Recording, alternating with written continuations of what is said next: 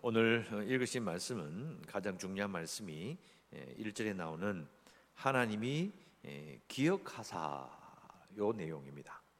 이 문장이 제일 중요하고요. 그리고 이제 그 뒤에 보면 이제 1절부터 5절까지 이제 쭉 이렇게 내용이 나오는데, 자 보시면은 하나님이 바람을 땅 위에 불게 하시고 물이 줄어들었다 이러면서 설명을 쭉 하잖아요. 설명을 하는데, 자 단어를 보면 바람이라는 단어가 나오고, 그다음에 땅, 그리고 2절에 깊음, 그리고 하늘, 그리고 4절에 가면 5절에 가면 이게 드러나다, 이게 보였다라는 단어가 드러나다는 단어인데요. 이게 이제 그 창세기 1장에 나오는 처음 창조하셨을 때에 나오는 그 장면과 연관이 되는 단어다라고 설명을 드릴 수 있어요. 그러니까 이게 어떤 느낌입니까? 완전히 쓸어버리고 하나님께서 새로운 창조를 하신다는 것을 일부러 이렇게 말씀해 주시는 거예요. 새로운 창조다.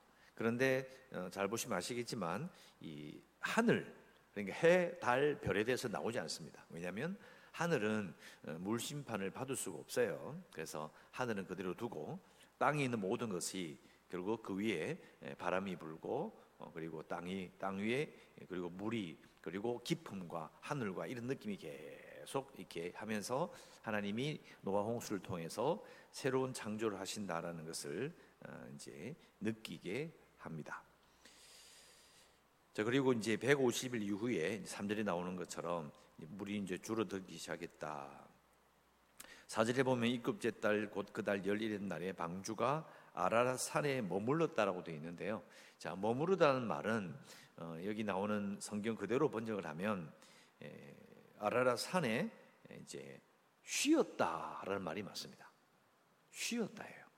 근데 이게 이제 노아의 이름 자체가 사실은 쉬다, 머물다는 뜻입니다. 안식이라는 뜻이에요.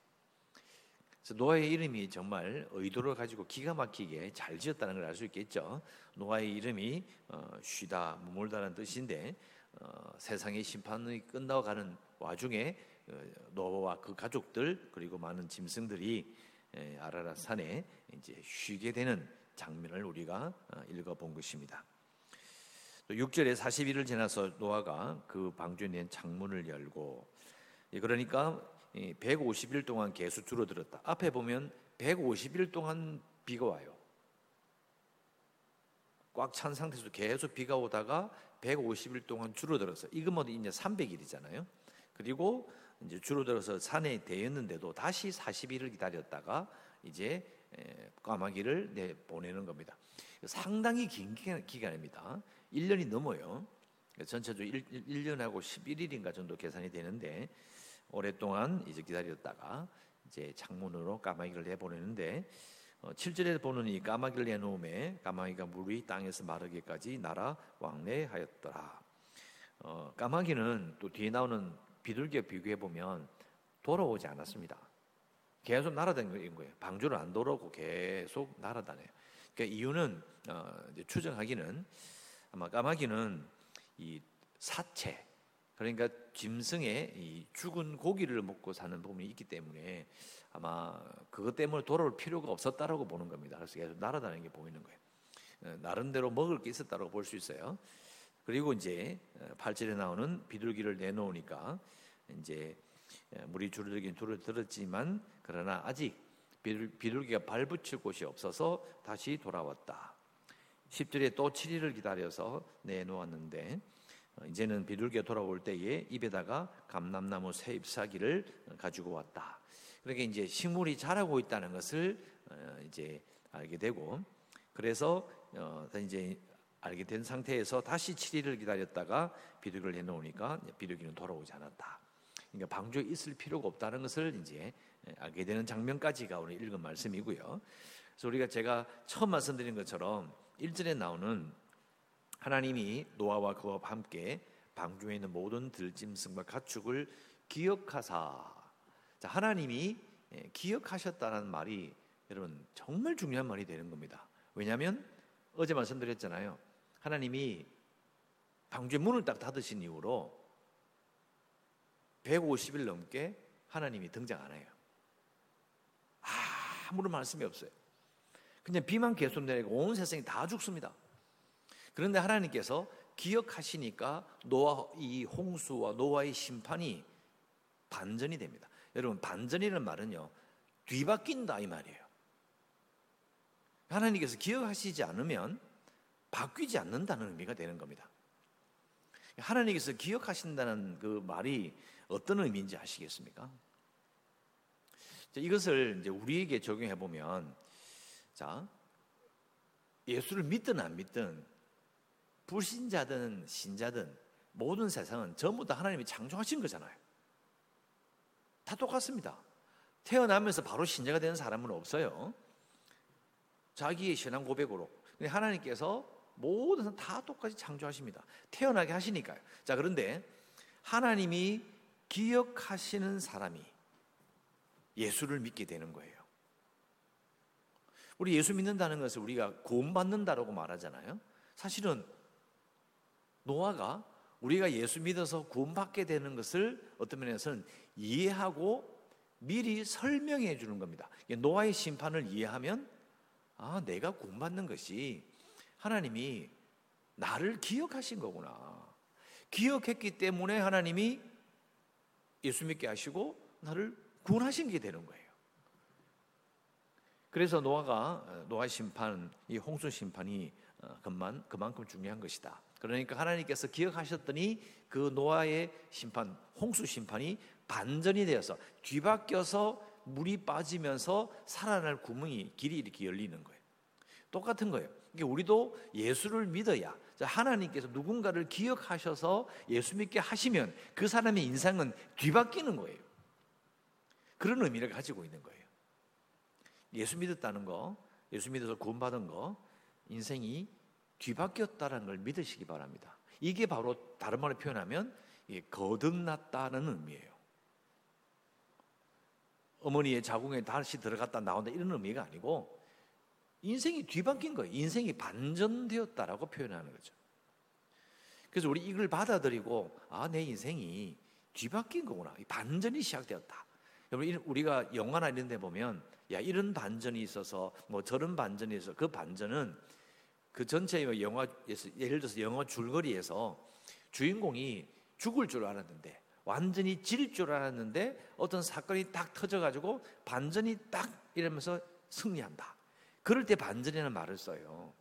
그러니까 우리가 인생이 반전된다는 말은 예수 믿으면 인생이 반전이 되면서 죽을 인생이 산 인생이 되게 살아날 인생으로 바뀌는 거죠.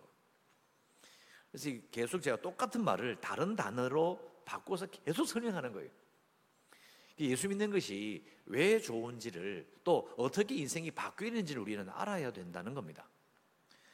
우리 인생은 하나님께서 기억하셔서 내 인생이 뒤바뀐 인생, 반전한 인생인 거예요. 그래서 제가 항상 강조하잖아요. 다르게 살아야 된다는 이유가 바로 그겁니다. 하나님께서 아무리 기억하셔서 그 인생을 바꿔주고 인생의 반전이 있도록 해도 본인이 안 믿으면 아무 소용없어요. 그냥 그렇게 사는 거예요. 구원받은 건 맞는데 그러나 인생의 반전인지를 몰라요. 인생이 뒤바뀐 줄 몰라요. 그냥 사는 거예요. 얼마나 귀한지, 얼마나 하나님께서 기억하셔서 살려놓으신 인생인지를 잘 모르고 살게 된다는 거죠. 이것은 돈으로 살 수 있는 것도 아니고 비교할 수 있는 것도 아닙니다. 비교할 수 있는 게 아니라 하나님과 나 사이에 하나님께서 나를 기억하셨으니까 내가 인생의 반전이 되었으면 정말 하나님과의 관계에서 저는 부끄러움 없는 삶을 살면 돼요. 다른 우리가 어릴 때 배웠던 많은 세상의 기준들이나 세상의 가치와는 완전히 다른 인생을 살게 되는 것이다. 새벽에 말하기 너무 긴 내용이긴 한데 이걸 이해하면 이제 성경을 읽으면서 하나님께서 하신 말씀과 또 이 신약이 넘어오면 바울이 예수 그리스도를 만나서 인생이 반전을 체험한 사람이거든요. 인생이 완전히 뒤바뀐 사람이에요. 그래서 바울이 하는 말을 이해하게 되는 거예요. 자, 성경이 아무리 은혜의 책이고 하나님의 말씀이라고 해도요, 아무런 지식도 없이 그냥 읽으면 이해 못합니다. 이 무슨 말인지 어떻게 알아요? 그런데 이제 하나님께서 기억하시고 예수님을 통해서 구원시킨 사람은 그 인생이 반전된 것이고, 그러면 이런 은혜를 받은 사람은요, 성경을 보면서 이해할 수가 있어요. 물론 아무것도 모르는 사람이 성경을 읽어서 하나님에 대해서 전혀 깨닫지 못한다, 아니요. 하나님이 이런 일을 하셨다는 건 눈을 읽으면 알아요. 근데 그게 자기의 이야기가 안 되는 거예요. 그런 사건이 있었다는 건 알아요. 근데 구원받은 사람은, 인생이 반전된 사람은, 하나님이 기억하시는 사람은 그 성경의 모든 사건이 자기의 사건으로 바뀌는 거예요. 요 차이를 가지고 있는 거예요.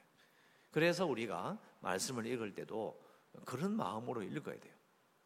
인생이 반전된 사람은, 하나님이 기억해 주신 사람은 이 성경의 모든 역사와 하나님의 뜻이 내 이야기로 바뀌기 때문에 성경을 보면 은혜를 받는 거예요. 그래서 우리가 기억할 수 있는 것은, 기도할 수 있는 것은, 하나님께서 나를 기억하셔서 예수 믿게 하시고 구원하신 것에 감사합니다라는 기도를 좀 하셨으면 좋겠어요. 왜요? 내 인생을 반전시켜 주셨기 때문입니다. 그래서 예수 믿기 전과 예수 믿고 난 후로 인생은 바뀌는 거예요. 예수 믿기 전과 예수 믿고 난 후. 저는 개인적으로는 결혼하기 전과 결혼하고 난 후로 인생이 저는 완전히 바뀝니다. 남자 입장에서 저는 그렇게 느껴요. 그런데 그보다 더 대단한 게 뭐냐? 예수 믿기 전과 예수 믿고 난 후가 되는 거예요.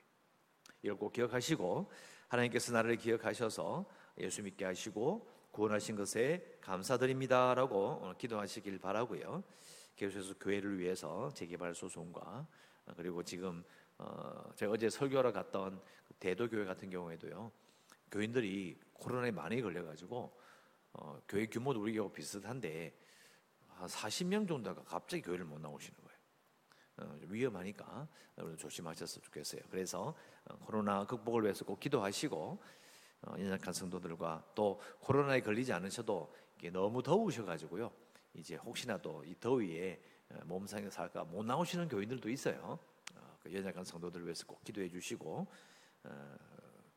그리고 우리 그 정순종 권사님 같은 경우에도 몸이 갑자기 안 좋아지셔가지고 이제 병원에서 이제 몸을 도우신 다음에 오셨는데, 이제 이게 약간 치매가 있어요. 그래서 약을 드시고 계신데 요즘은 약이 굉장히 좋아요.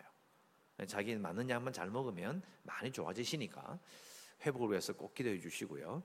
지연이와 준이를 위해서, 그리고 주일학교 아이들을 위해서, 성교를 위해서 기도해 주시고, 오늘도 덥지만 하나님의 은혜 가운데 또 씩씩하게 살아가시기를 주의 이름으로 축원합니다.